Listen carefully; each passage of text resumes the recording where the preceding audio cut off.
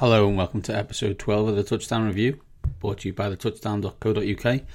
I'm your host Mains. Another big show this week. 4 great guests, Taib Abu, Joe Valenzuela, Thomas Willoughby and Ollie Hodgkinson, taking us all the way through the NFL and college of the last week and giving us a little sneak preview into what's going to go on in week 15 in the NFL and bowl season starting in college. So without further ado, let's get Taib on the phone and talk about the matchups of the Rams and Cardinals and the Cowboys and the football team.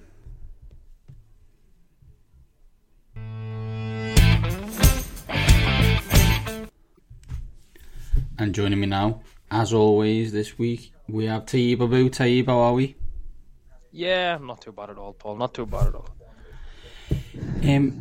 Things to look out for, week 14. You highlighted the Cowboys not to let the Washington football team in.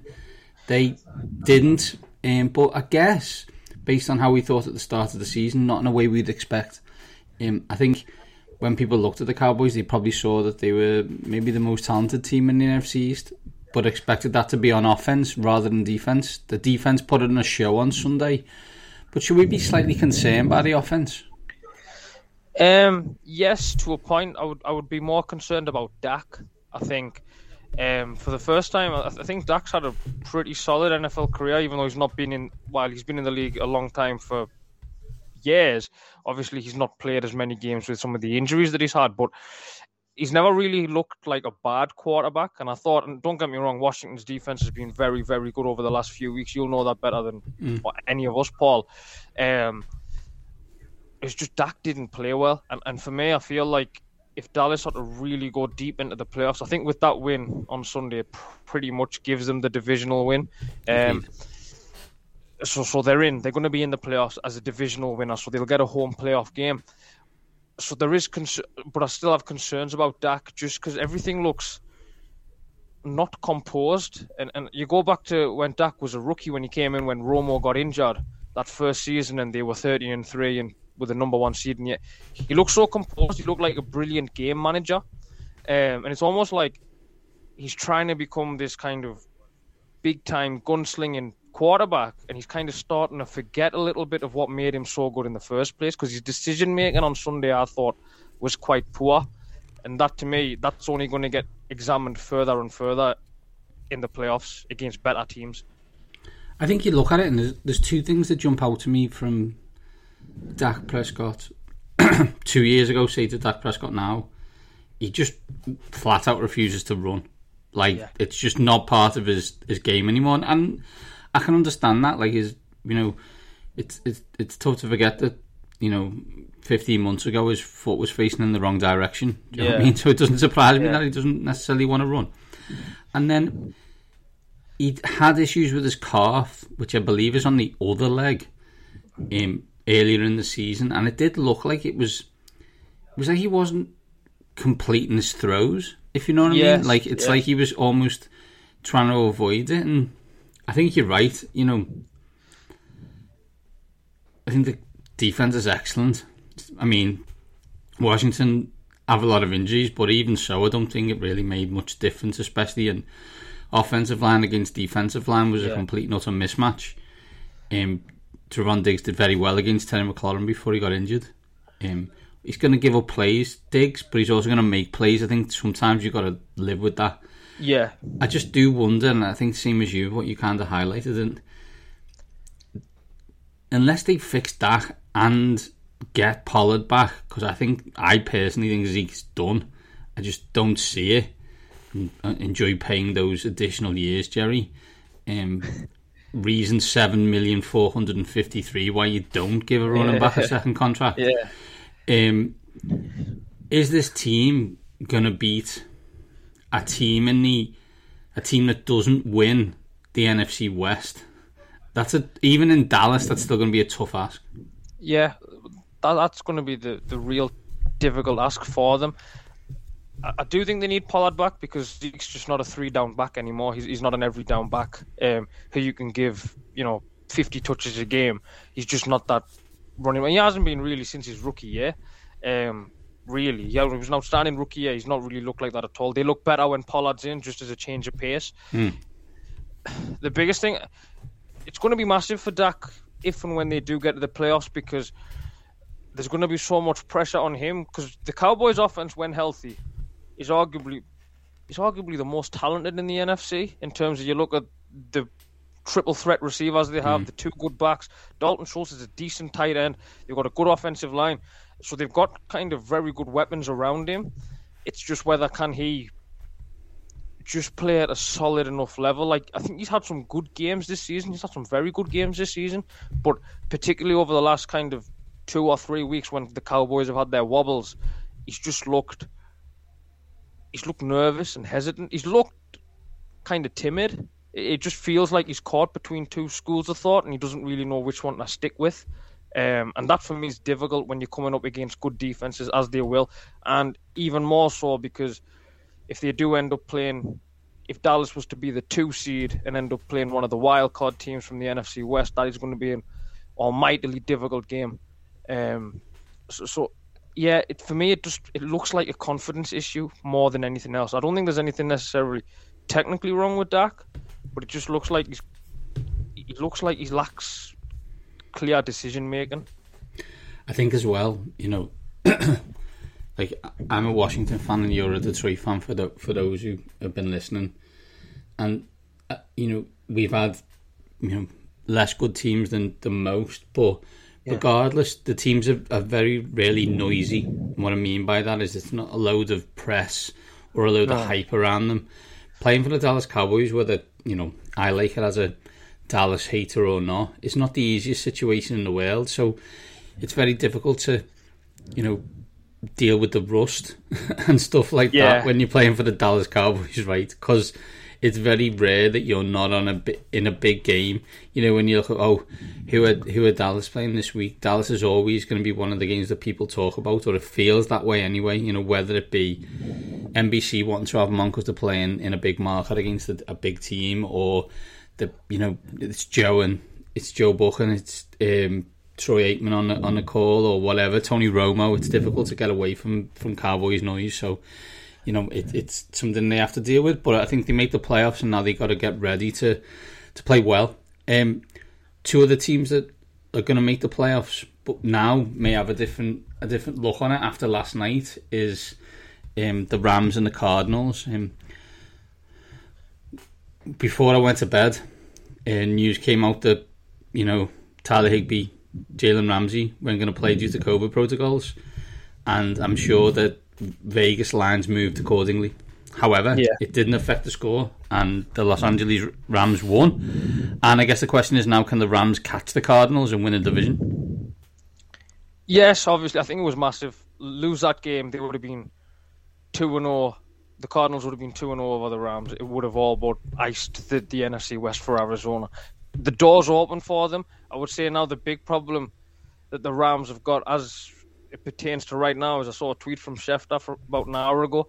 Their facilities shut down, and that Odell Beckham's also tested positive for COVID. So that, obviously, I don't know their vaccination rates and this, that, and the other. So I don't know how that's going to impact them in terms of, because it's so kind of hit and miss. We saw last year Tennessee have basically 2 weeks of doing absolutely nothing, and then they came back against Buffalo and destroyed Buffalo. But then, for example, a team like the Lions, I think, had 9 players on the COVID list. And they missed 2 practices on the Wednesday and the Thursday, and they just looked like a team that hadn't practiced all week. So that's my big difficulty. I would say the one biggest plus I took from the Rams, if I'm speaking from a Rams point of view, is this was the Stafford that I expected to see all season long. It didn't feel like Sean McVay was kind of messing around trying to be too fancy with his offense, like what he had to do when he had Jared Goff. It was almost a case of, let's stick Stafford either under center or in shotgun, hard play actions, and let him cut loose. Because his arm, while it's not as good as what it once was 10 years ago, the injuries and everything else has kind of caught up, and it's still very, very good. I think if Stafford at that level, he gives the Rams more than a chance. And I'd add, the other thing I'd add is, this is a position he's never been in before, in terms of playing meaningful December football, apart from the 1 year, no, the 2 years the Lions made the playoffs in his tenure there. Meaningful December football with a divisional title on the line.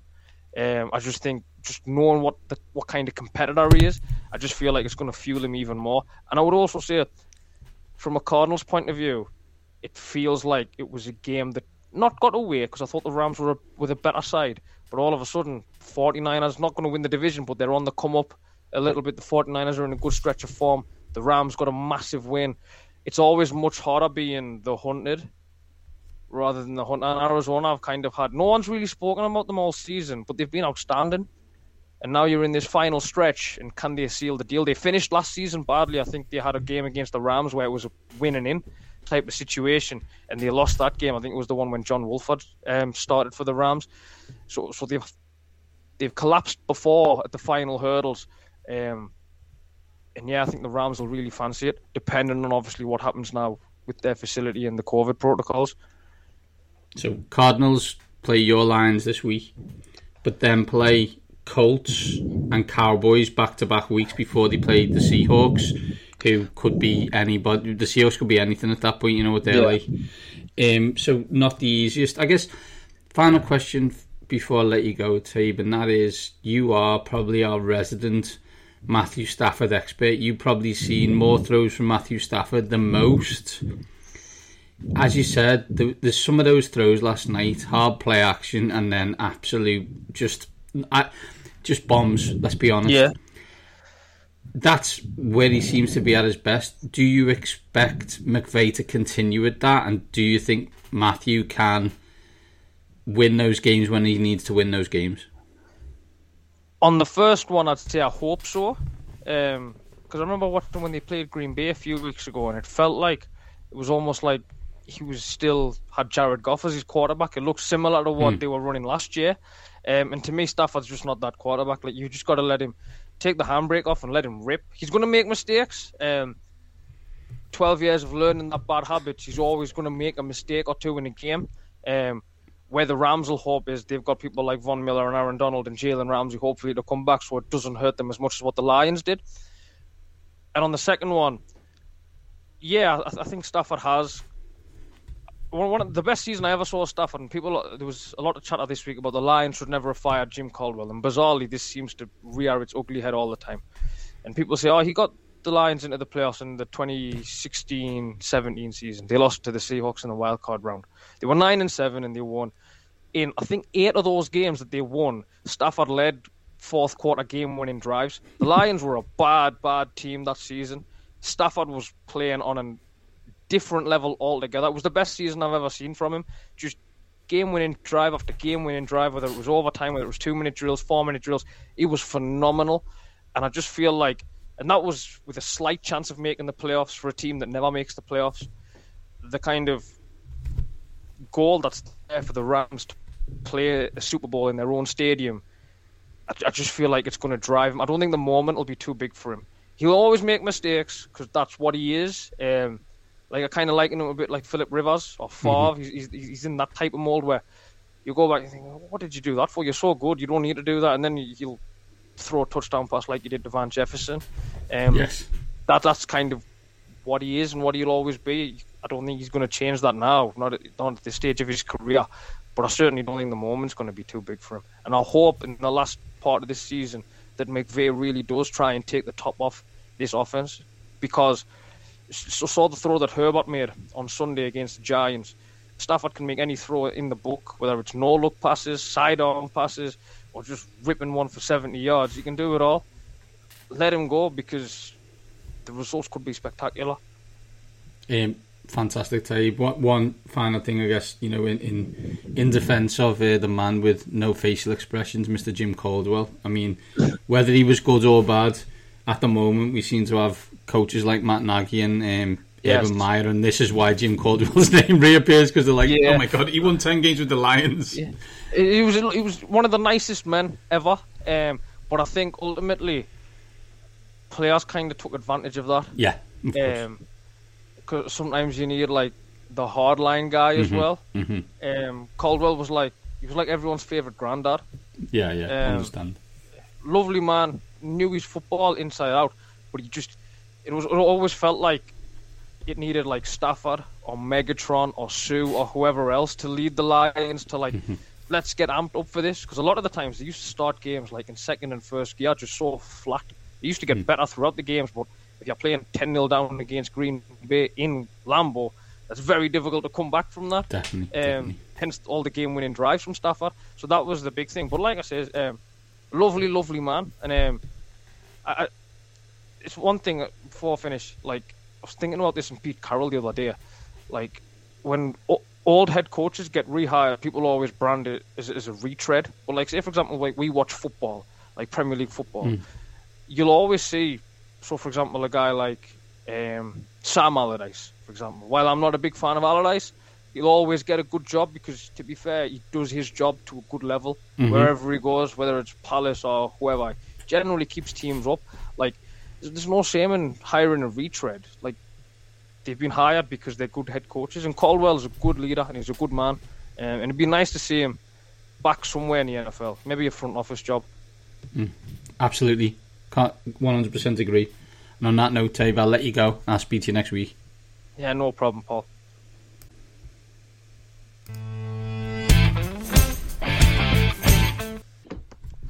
And joining me now, I'm assuming an extremely happy man, it's Mr. Joe Valenzuela. Joe, how are we? I was pretty happy until I read the news about an hour ago. So, you stole my first question. So yeah. No, but you're absolutely right. So fantastic win for the Browns over the Ravens on Sunday. However, looks like 8 players from the practice squad and the main squad on COVID protocols. How big an impact does this have, especially with the game on Saturday against the Raiders? It's not a big deal to lose your top 2 receivers and your right guard who just signed a $56 million extension. Those are pieces that can just get replaced overnight. Good news is, with our remaining schedule, this is on paper the easiest game we have. The Raiders are, they're out of it. They have had too much to overcome, it looks like, this season, and last week was the nail in the coffin. So that is the promising thing.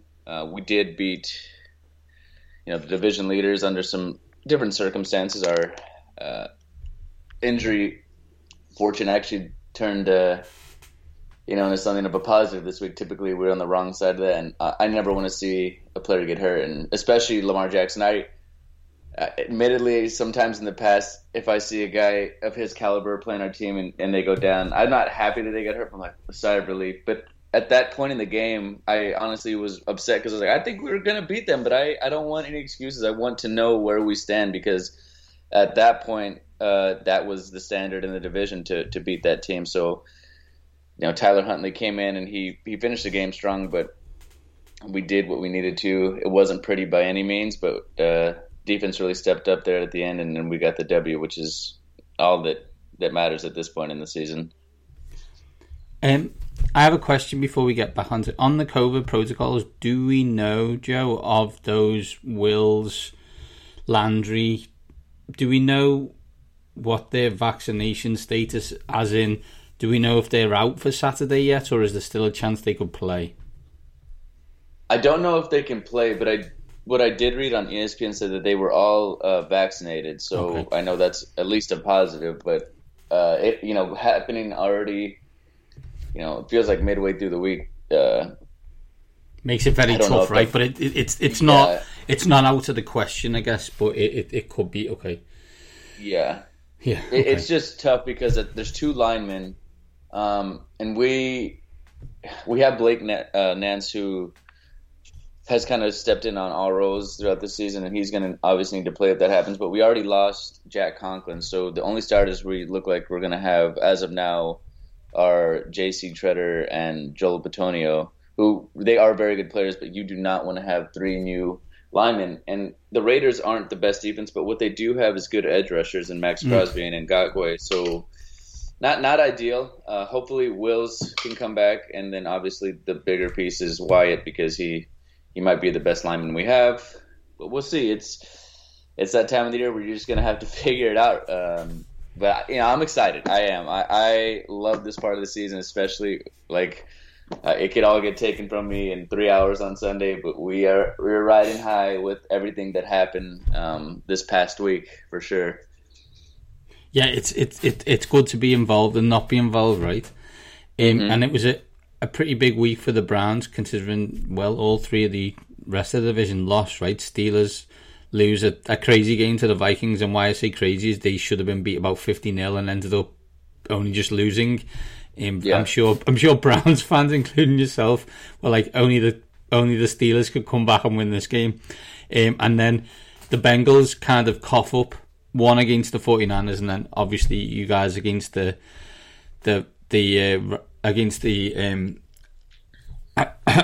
Ravens. I went into the schedule for week 15, and obviously we've already talked briefly about yourselves against the Raiders. And to say that's the easiest game for the AFC North would probably be an understatement. The Ravens are playing the Packers, the Bengals are at the Broncos, and the Steelers are at the Titans. Which one? Do you expect any of these teams to win?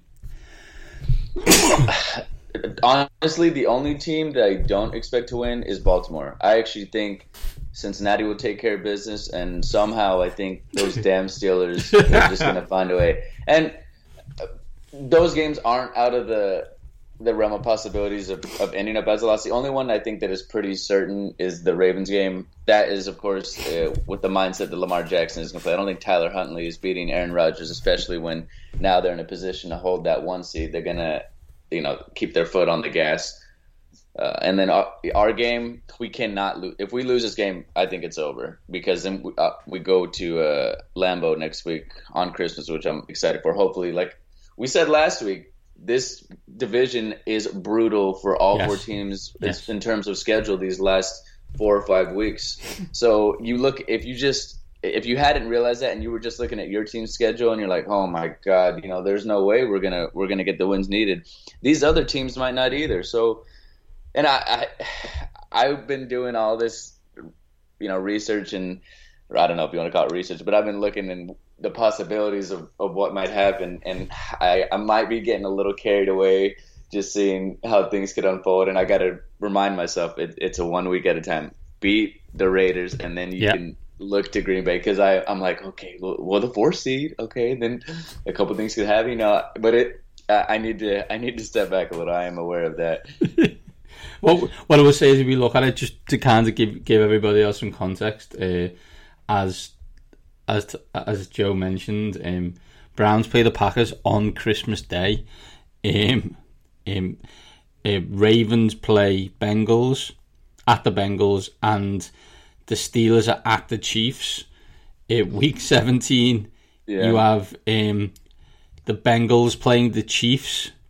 You have. I saw that this morning. Oh, that made me happy. Exactly right. The Browns against Steelers is Monday Night Football, and Ravens are playing the LA Rams. Yeah, this is literal insanity. This thing. Then you got last game of the season. You got Browns at Bengals. You have, and then obviously then you will have Steelers at Ravens. So an absolute murderer's row for these teams, and something that, as Joe pointed out, and as everyone should wait, you've just got to take this, as you said, Joe, one game at a time, and that starts with making sure you do the deed, however you do it, against the Las Vegas Raiders. Yeah, two things there that jump out. Though what I keep thinking, and it just feels so likely that Week 18 Cincinnati-Cleveland game is going to decide the division, the way things are lining up, at least in my head. So that game, like I said, I gotta tone it back, but that's the one I'm like, that is going to be a legendary game, I think. But what does, give me some optimism, we're going to get slept on again this week in terms of the run game, because really we haven't run the ball the last 3 weeks, with the bye included. But people don't realize the Ravens, as banged up as they are, they have the best, if not one of the best run defenses in the league. So that's our bread and butter. We run the ball. Kareem Hunt still doesn't look great. And then, Nick Chubb, there wasn't a lot of room to run. And I think we're going to run all over the Raiders this week, especially with all these guys here. I could see us doing a bunch of sets with 6 linemen, and then Njoku, hopefully he plays. I know he didn't play last week because of COVID, though. So he's a guy I'm hoping that can come back and maybe stretch the field on some play action. But I think I'll be shocked. Obviously the game could turn into something where we're playing from behind. But if it's a close game, I don't see a scenario where we don't run the ball 30 times at least, because we're going to be in that dome. There's going to be no reason why we can't just put our foot down and play some old school football. That's what worked for us last year. And I know we wanted it to work against the Ravens, but it didn't. And I like that Stefanski didn't force his hand there and he let the game come to him, especially in the first half.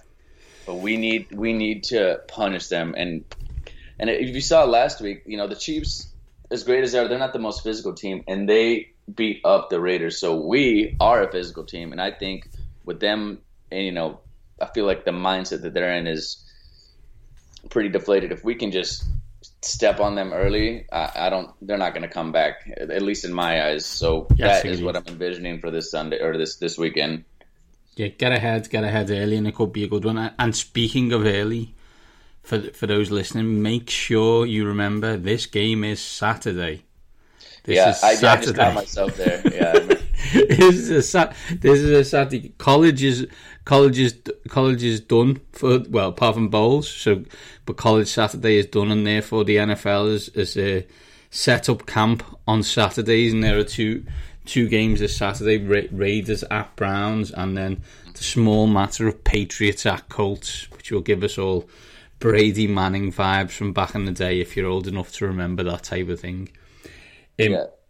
Joe, fantastic to speak to you again. I will let you go. Good luck on Saturday, and we'll speak next week to find out how the Murderers Row went in week 15 and what's for the AFC North coming in week 16. Thank you. There's one little quick thing I need to mention. I just want to thank the football gods on my parlay. I want you to go through my mind and realize the type of weekend I had. So I took the Cowboys over the football team. Almost didn't cover at the end. Yes. And then the next ones were, I lost some years of my life. The Buccaneers needed to cover by 3. They looked like they were going to.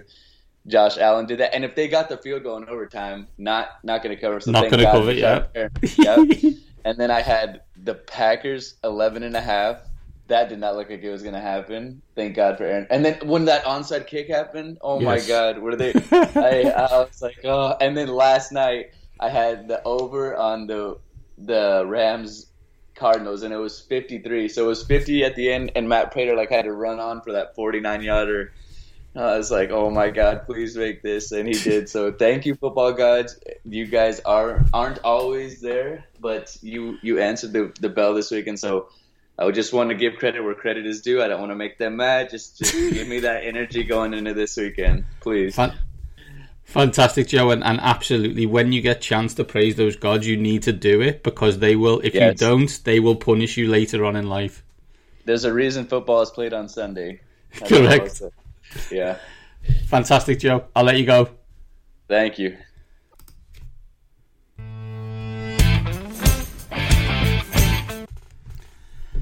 And joining me now, after all the news you're hearing of COVID protocols in the NFL, I have had to bring Thomas back off his COVID protocol. Thomas Willoughby, how are we? Back from the dead. Yeah, I had I was put into isolation.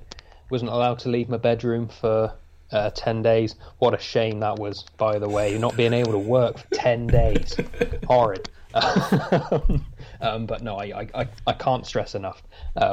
You don't want to get it. It's not nice. And I apologise in advance if there are any outbursts. But yeah, do what needs to be done. Get yourself properly protected. All that good stuff. But yeah. Thanks for asking. No problem. Let's get straight on. A bit of cheer me up on Sunday, as the Falcons beat the Panthers.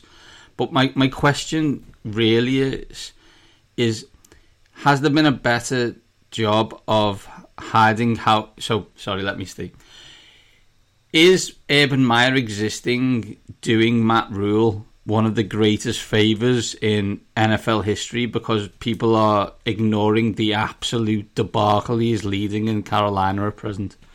Yeah, so I mean, full disclosure, I do the stock report every week. It comes out every Wednesday, and I don't tell anybody what my topics are going to be.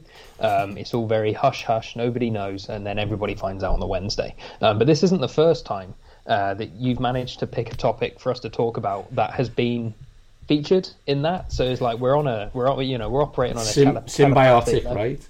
Exactly. So I mean, a lot has already been said about Urban Meyer, and I don't know about you, but it just looks like he's checked out. There was an image of him at the end of the Titans game, handshake with Titans head coach Mike Vrabel. Yeah, dreadful names. Where it was just sort of like slap the hand, not even acknowledging him. It's just kind of like, this is a man who clearly wanted to get fired in the middle of the season, checked out in a bar in Ohio halfway through the season, and at this point it's just kind of like, I don't know. I think he wants to get fired. I don't think he wants to be there anymore. But I also feel like the Jaguars don't want to pay out on him.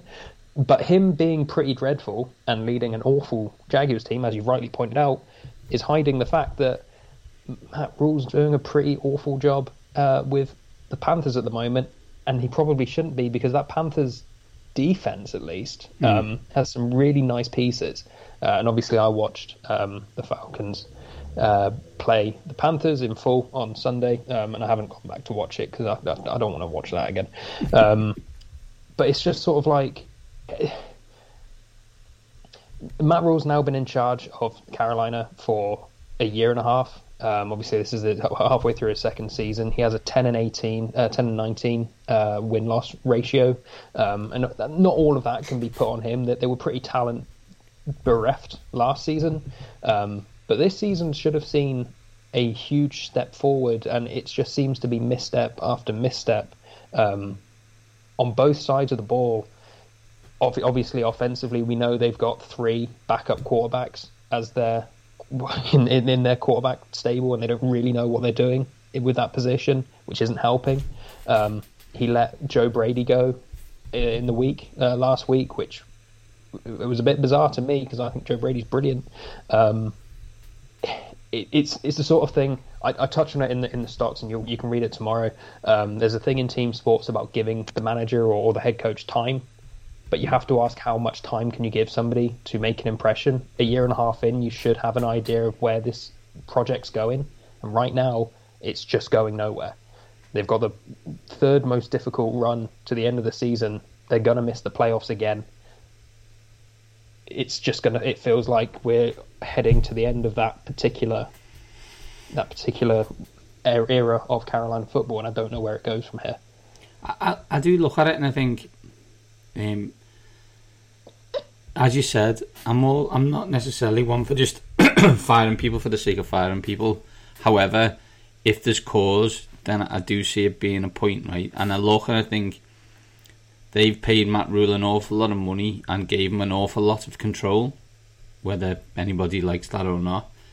He decided that he would get rid of Teddy Bridgewater to bring in Sam Darnold and to use him reasonably well towards the start of the season, to realise he's not very good, that we all knew, to then pay $10 million to Cam Newton, who was someone who was a free agent and they didn't need to pay $10 million to then middle of game 3 they're playing PJ Walker as some kind of scat back, bring him in, take him out, bring Cam Newton in, bring Cam Newton out. You had Joe Brady, you knew what Joe Brady was about based on what he'd done at LSU, and then you moan that he doesn't run it enough when you haven't really got the personnel to run it a lot anyway. The best players are probably DJ Moore and Robbie Anderson, and you seem to barely use them. And rightfully so, questions need to be asked. I think sometimes it's easy to think this guy did it somewhere, so we'll let him. You want to get him involved, and there was a number of franchises that wanted Matt Rule, so you give him a lot of powers, and he'd never been a head coach in the NFL, so I'm not sure why I want him to have more powers than just being the head coach. And it seems like, from a little bit of afar, you're probably closer than me in terms of it being in your division. Yeah, that there's a lot of stuff going on that shouldn't be going on, and that should be a concern when you have a new owner who is unbelievably rich and seems to want to make this successful by throwing a lot of money at it. That's probably not good for long-term coaching stability. No, and obviously with these, he's made David Tebbott's, he's made a huge commitment to trying to. They built a whole new team facility, the training ground or whatever. So like, it's not like he's taking it over just to milk it. He's genuinely trying to build something good, which, you know, when you've got that much money, I suppose you can. And Carolina have had issues, injury issues. Like obviously, the big one is going to be Christian McCaffrey. The fact that he's not barely featured, but we're looking at sort of a year and a half into Matt Rule being the head coach, and you can count on sort of two hands how many games Christian McCaffrey's been involved in. And he's so good as well, which is sort of like you build your team around him, and when he's taken away, it's going to be difficult. Obviously, Chuba Hubbard's pretty okay for a rookie, and he could be pretty successful long term. But that's an awful lot to put on a rookie shoulders to go and replace Christian McCaffrey. But they just look so lost. Defensively, they shouldn't be. I know that obviously 7 of them were. It was a Michael Walker pick six on Sunday, but 7 of those 29 points were from the Falcons defense. But you shouldn't be conceding 29 points to the Atlanta Falcons. And questions have to be asked about what is actually going to happen next season, because I don't. The impression I got all off season was that Carolina were all in on Deshaun Watson, and it just wasn't going to happen, and then they panicked. Do they try to sort of look again this off season, depending on what happens with him? Do they go in another direction? Because that needs to be resolved. The quarterback position needs to be resolved. I think they wanted Cam Newton to really take over the position so they could forget about it, and clearly that's not happened. And do you want Matt Rule and his team to be the because it's a crucial year. You've got a lot of younger players coming to the end of their rookie contracts or sort of midpoint of their rookie contracts, and you've got nothing to show for it. Do you really think that this coach and his team are taking them in the direction that you want to be going in? And if I were in that position, I would struggle to say, yes, this is the project that we believe in. It's tough times in Carolina. Fortunately for them, there are 2 other teams in their division that have no money for the next couple of years, and another one with an aging quarterback, and they've got to figure out their own situation in however many years Tom Brady's got left. So there is a window. 75 is the answer to the question of how many years Tom Brady's got left, by the way. In 30 years' time, Matt Rule's project is going to be bearing fruit. But there is going to be a window opening for them, and they have to ask themselves, genuinely, do they think that Matt Rule is the guy who is going to take advantage of it? And I would struggle to make a case for him being the guy. No, exactly. I'm sure I spoke to Taib before. We mentioned Zeke Elliott. You mentioned Christian McCaffrey. I think I said Zeke Elliott was reason 7,457,001. So this would make Christian McCaffrey 7,456,002, of why you do not give a running back a large second contract.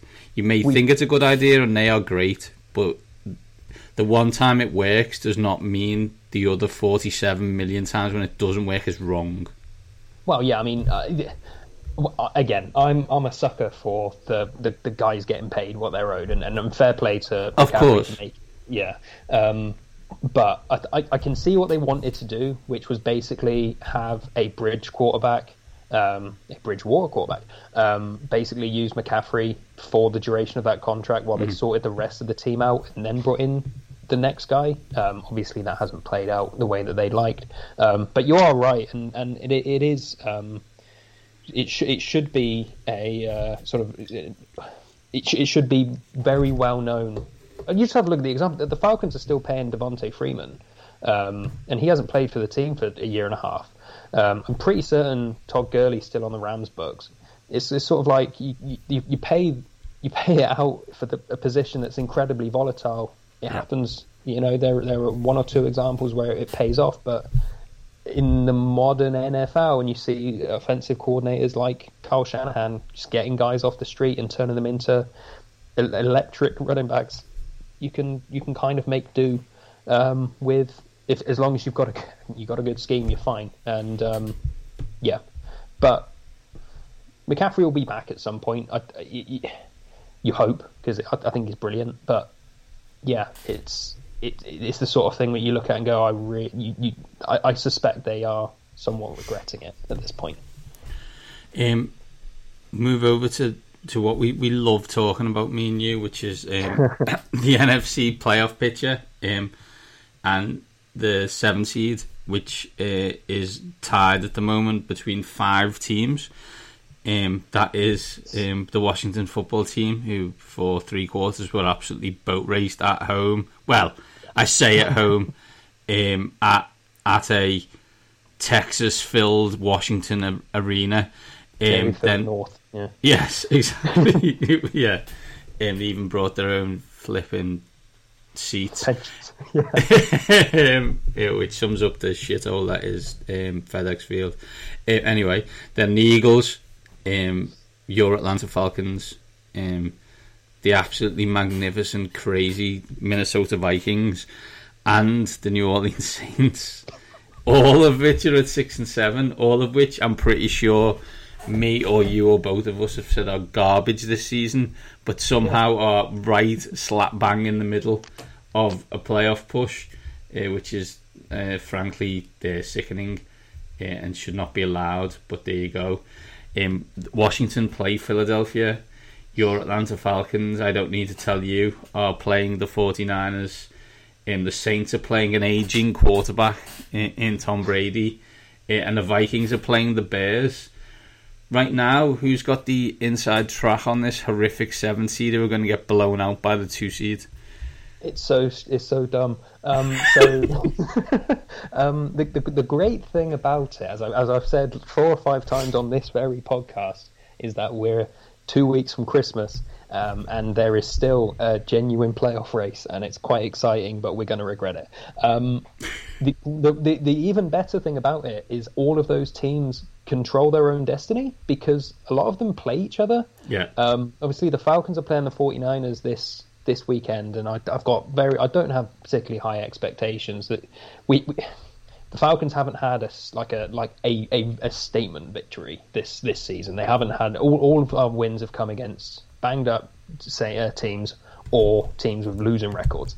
And this would be if they were to pull it off, this would be the one that you point to and go, okay, they are actually a professional outfit. It's not going to happen.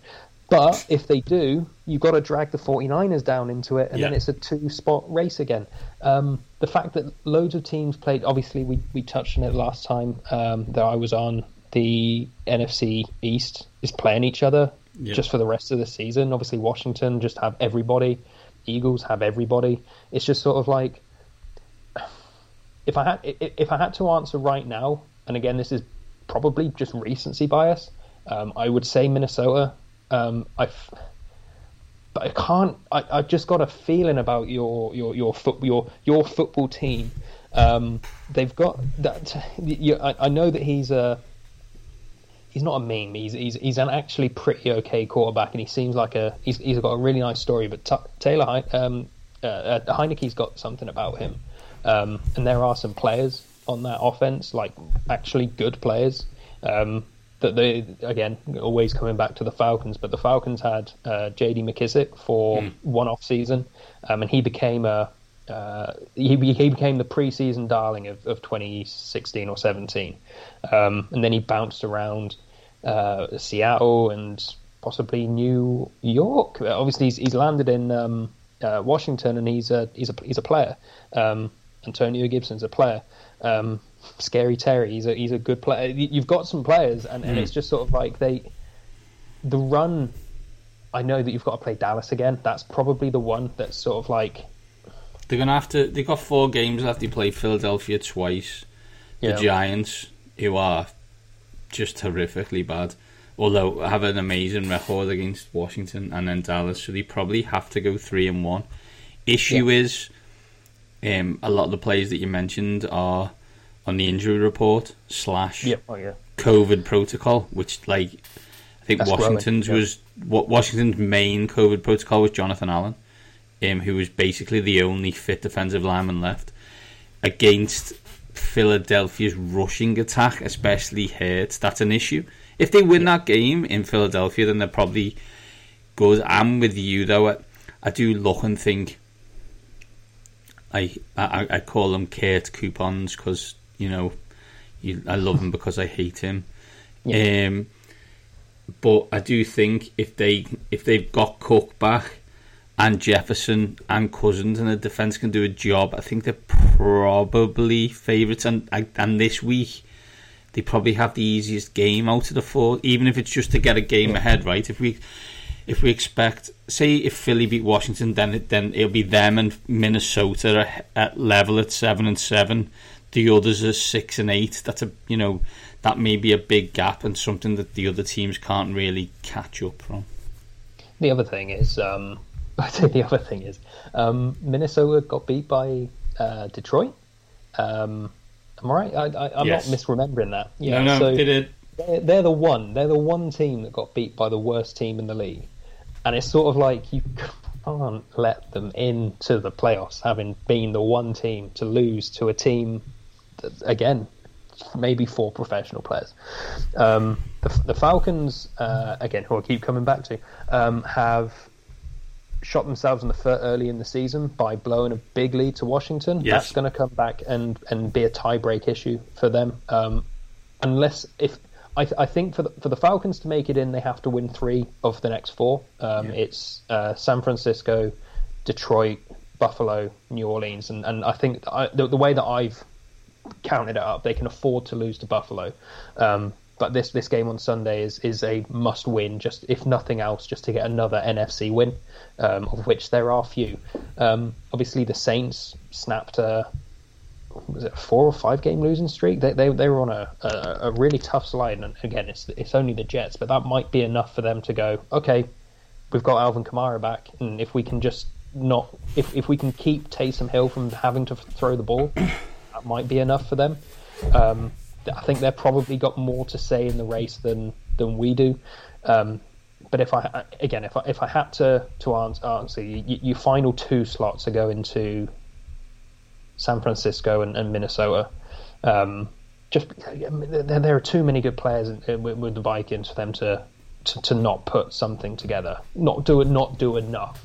Not to say that they're going to do anything in January, but just enough just to sneak in, and that will probably be enough for them. What an horrific situation we're in, and we really need to get the NFL to fix this. I'm all for parity. I'm not sure I'm here for garbage teams getting in the playoffs.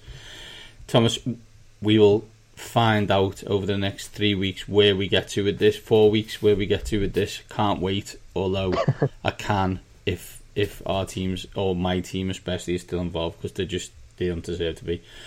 But anyway, I will let you go. 0 coughs, which is fantastic news. Hopefully you will continue to improve, and we'll have you at 200% this time next week. Yeah, I'm supposed to be seeing Spider-Man tomorrow, so I'll be excited watching that stifling cough for 2.5 hours in a cinema of some very excited nerds. I am tremendously jealous that you are going tomorrow. I don't think I'm going till the weekend due to work commitments and whatever, so enjoy, and for the love of God, don't put anything on Twitter that I might see. No, it's I know firsthand how difficult it is to sort of dodge that. I mean, the moment it comes out, any film that's got a midnight release, which I'm not doing, and we'll go at lunchtime tomorrow. It's just like you've got to basically delete Twitter. For the day. It's just like you can't risk it. I don't want to see what happens to Luke Skywalker or whatever. So I'll enjoy that hopefully, and hopefully we'll speak next week, and we're both excited about our teams being good. Not really. Really? I'm not sure, but we'll see. Cheers, Thomas. Cool.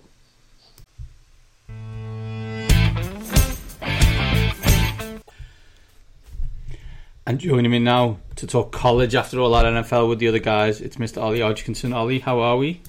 I'm doing good, man. Doing good. How are you? I'm good, thank you. I'm good. Excellent. First question. The regular season is over. We're waiting for the playoffs and the bowl games, and we'll get on to that. But I guess major news coming out this week is Bryce Young won the Heisman. I guess basically sounds ridiculous, but kind of two performances, a win over Auburn and then a win in the SEC title game, kind of took him over the line. Was he your Heisman Trophy / best player, college player in the big five conferences player of the season?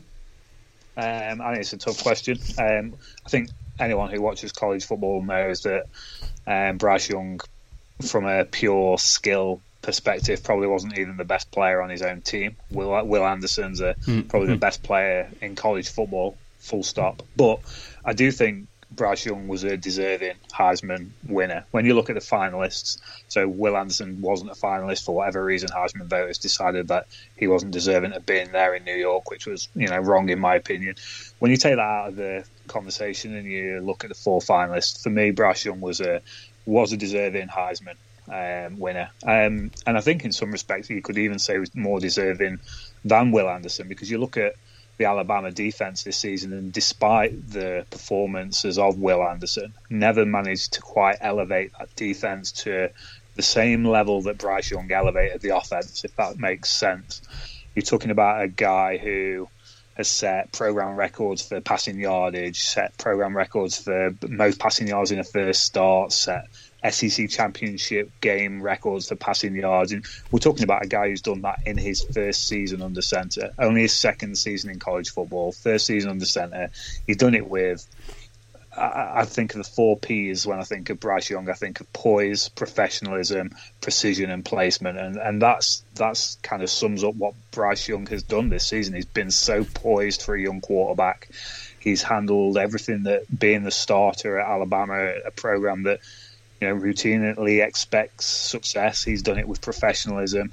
Some of the ball placement has been outstanding, and he's just been a joy to watch for me this season. So I do think he was a deserving Heisman winner. And when you look back at recent Heisman winners, you look at the quarterbacks that have won that award. Now, aside from Joe Burrow, who had a season for the ages that you don't see replicated ever, really. Bailey Zappi's got close this year for Western Kentucky, but when you think about the stage that Joe Burrow set those insane numbers at, no one's come remarkably close. But if you look at Baker Mayfield, you look at Kyler Murray, the previous winners before Joe Burrow at the quarterback position, Bryce Young had more touchdown passes than Kyler Murray in fewer games, same as Baker Mayfield in fewer games, fewer interceptions than Murray, Mayfield and Joe Burrow.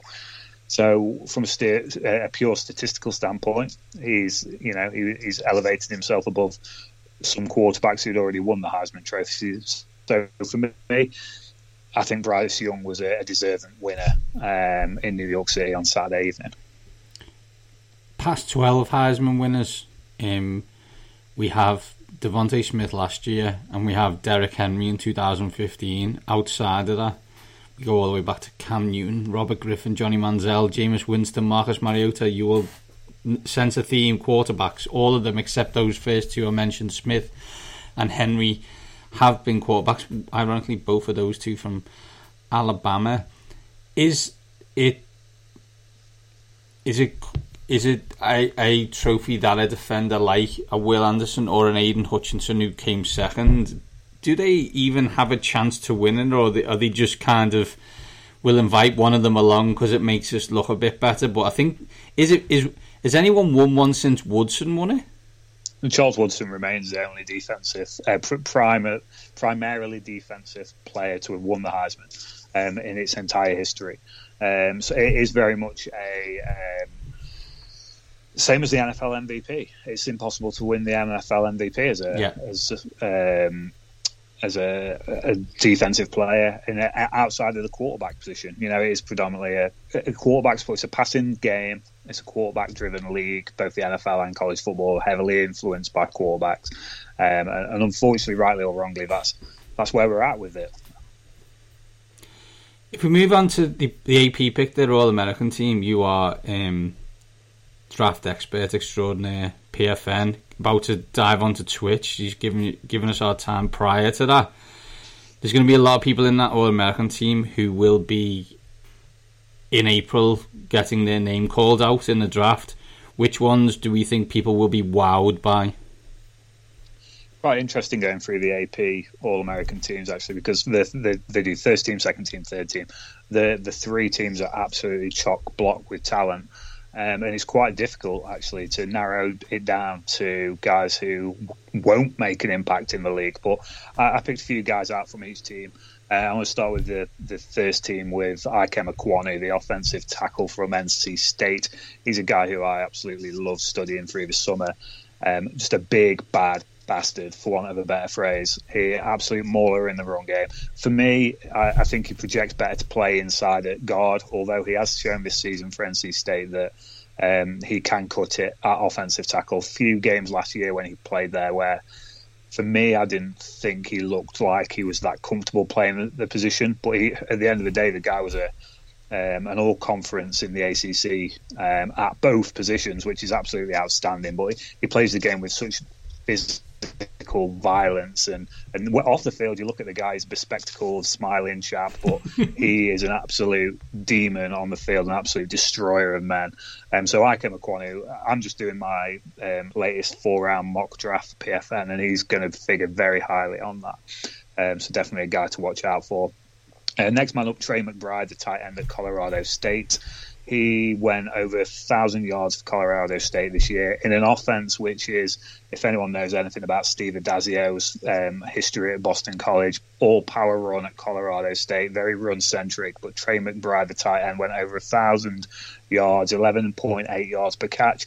Only one touchdown, but the guy does the absolute business in the open field. He's one of the most pure pass catchers at the tight end position, and even better than some wide receivers for me. So Trey McBride, I think, is a guy who is going to go quite high in the draft. He's going to be a guy who lines up and suits up on Sundays for years to come. There's a couple of offensive guys off the first team there. Defensive guys off the first team, Jalen Petrie, safety from Baylor. A guy who can play pretty much anywhere as a safety. One of those players that you look at and you think, where will he line up on Sunday? But to me, like with an Isaiah Simmons or players of that nature, doesn't matter where they line up on Sunday. Get them on the field, get them doing the business. The guy's got 70 tackles this year, 17.5 tackles for loss, 2 interceptions and 7 pass breaks. So whenever you watch Baylor, he's the guy that is absolutely flying around the field. Just an incredible specimen of an athlete at the safety position. So Jalen Petrie's a guy I think is really starting to push himself up to first round recognition potentially, if not the second round. I know people that I've spoken to in the draft community who have likened him to Jevon Holland at Miami, who's actually having, outside of Micah Parsons, probably the defensive rookie of the year type campaign for the Dolphins. So he's drawn that sort of recognition. So he's certainly a guy who should watch out for. And then Marcus Jones, defensive back from Houston. The guy's 5'8", 173 pounds, but he's got 5 interceptions this season, 13 pass breakups. So don't ever let anyone tell you that it's the size of the dog. It's certainly the dog in the fight, and Marcus Jones has got plenty of fight in him. Plus 884 total kick and punt return yards this season and 4 touchdowns. So he's versatile, you know, trying to break into the NFL as a rookie. If you've got special teams ability, definitely, that's a good start. And Marcus Jones is a guy who's absolutely packed with special teams ability. For a guy of his size, absolutely explosive athlete. Second team, just picked a couple of guys out, one on offense and one on defense. Tyler Beatty, running back from Missouri, 1,600 yards, 6 yards a carry, 14 touchdowns. NFL wants guys who can be pass catchers as well. They want backs that can stay on the field for all 3 downs. 330 yards, 4 receiving touchdowns from Tyler Beatty as well. Real dynamic running back threat. Who is going to start climbing up draft boards as far as I'm concerned. Other guy, defensive, second team, Jermaine Johnson, defensive end at FSU. Some places, I know the AP had him as second team All-American. Some places you're looking at Jermaine Johnson as a first team All-American guy. Transfer from Georgia, absolutely skyrocketed his draft stock. Is incredible athlete with an arsenal of pass rush weapons, strong as they come. Put all the production this year, really bet on himself, transferring from that Georgia defense where we know we've seen this year they like to rotate guys in and out. No guy stands out statistically. So he's bet on himself, come to FSU, 17.5 tackles for loss, 11.5 sacks this season, and a guy who I think's got first-round potential written all over him. Let's just finish off with some third-team guys, one from offense, one from defense, and just because I can't help myself, we got a punter in there as well. So Connor Galvin, offensive tackle from Baylor. Baylor have had one of the best offensive lines in college football this year. Absolutely dominant in the trenches. Connor Galvin, 6'7", 310 pounds. He's not allowed a sack all season. He's helped Baylor establish the run game. That's the sort of guy you want mauling in the trenches for you in the NFL. He's a guy who I definitely think we could see starting on Sundays, and a guy who isn't really talked about a lot in this NFL draft class. And same as Sam Williams, the defensive end out of Ole Miss. 6'4", 265 pounds. He's pure speed, pure power. A former JUCO guy, one of the top JUCO defensive ends in the country a couple of years ago. Really come on leaps and bounds technically for Ole Miss this year. 14 tackles for loss, 12.5 sacks, 4 forced fumbles. He's an absolute monster.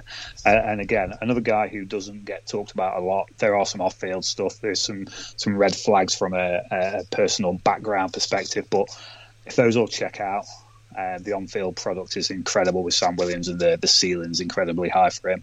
And let's finish off with my favourite subject, punters/kickers, a guy who can do it all. Jordan Stout out of Penn State, third-team All-American by the Associated Press, holds a field goal record for Penn State.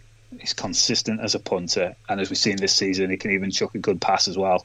Got everything going for him. He's going to the Senior Bowl. I think he's going to be a guy who certainly it's hard. It's hard to get drafted as a punter or a kicker, especially when you've got your guy Matt Ariza out there who's receiving a lot of hype. But Jordan Stout is he's kind of a guy who could hear his name called because he can do everything. So you're not having to carry a punter and a kicker. You just carry Jordan Stout, and he's going to do the business for you. Fantastic, Ollie. Before I let you go, one question. Bowl game start. We're waiting until New Year's Eve for those big playoff matchups. Before then, give us a game or two that we should be watching. So what I've done is just choose some games that run just for the next week or two, because there is. I love bowl season. For me, this is the most wonderful time of the year, not because it's Christmas, but because it's bowl season. And there is, when I first looked at the slate, it was like 43 bowls this year. It wasn't the most appetizing a slate when you first look at it, but when you break it down, there is actually some great games, and they all start this Friday. Northern Illinois against Coastal Carolina in the Cure Bowl. Northern Illinois, MAC champions. Coastal Carolina haven't had the season that's come up to their expectations based on last year, but there's going to be a ton of great players in that game. It's going to be an entertaining game. Northern Illinois, one of the best rushing teams in the nation, behind fullback Clint Rakovic. And Coastal Carolina have got some dudes on both sides of the ball who I don't know if they'll all play. Guys like Isaiah Likely and some of the defensive guys like Jeffrey Gunter. I don't know whether they'll play Friday, but if they do, there's plenty of talent on display there. 2 games Saturday, New Mexico Bowl, UTEP at Fresno State. Might not be everyone's idea of a cup of tea, but UTEP have got a great wide receiver in Jacob Cowan. Fresno State is an interesting situation at the moment. Obviously, they had Jake Hayner leave the program, apparently go to Washington, then change his mind and came back to Fresno State. New coaching staff in place there as well, so they've got plenty of entertaining players as well. Aaron Mosby is a linebacker / defensive end that I really like out of Fresno State. And otherwise on Saturday you've got Utah State and Oregon State in the LA Bowl. First time of the LA Bowl's being held, the Jimmy Kimmel Los Angeles Bowl. Utah State, one of the surprising teams this year from the Mountain West. No one gave them a chance after a terrible year last year, but won the Mountain West. Oregon State started well this season and kind of filtered out, so you could see a Power 5 team fall to Group of 5 early on in bowl season. Next Wednesday, one of my favourite bowl games of the whole entire calendar. Cafe Frisco Bowl, UTSA against San Diego State. Another two teams who've had exceptional seasons. Plenty of talent on display there. The quarterback for UTSA, Frank Harris, he's a guy who has opted to come back to UTSA. Really interesting player to watch. You've got Zachary Franklin, the wide receiver, Sincere McCormack, the running back. Strikes me as a guy who will play in that game as well. And then kicking us into Christmas, the Gasparilla Bowl, all Florida classic, UCF and Florida. Christmas Eve, technically, midnight on Friday the 24th. Just a fantastic all Florida game with, I would say, some bragging rights at hand there. UCF have been very much belittled as the little brother of Florida, but Florida are a program that have had a disastrous year. Looking to rebound, should be a really exciting game. Fantastic, Ollie. Wonderful stuff. Names that I will have to be re-listening to, making notes, taking things. I hope everyone does. Thanks for your time. We'll let you join the kids on Twitch for your PFN PFM Cheers, live buddy. stream. Cheers, mate. Cheers, buddy. Take care.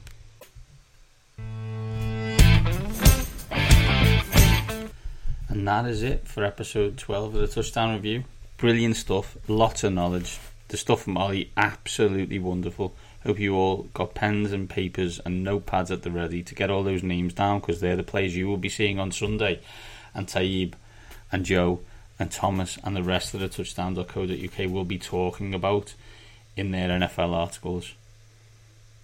Hope you're ready for Sunday and Saturday and Thursday. Massive game, Chiefs against Chargers. Didn't get to talk about it this week, but let's be fair, Mahomes against Herbert. You'll be staying up. I know I will be.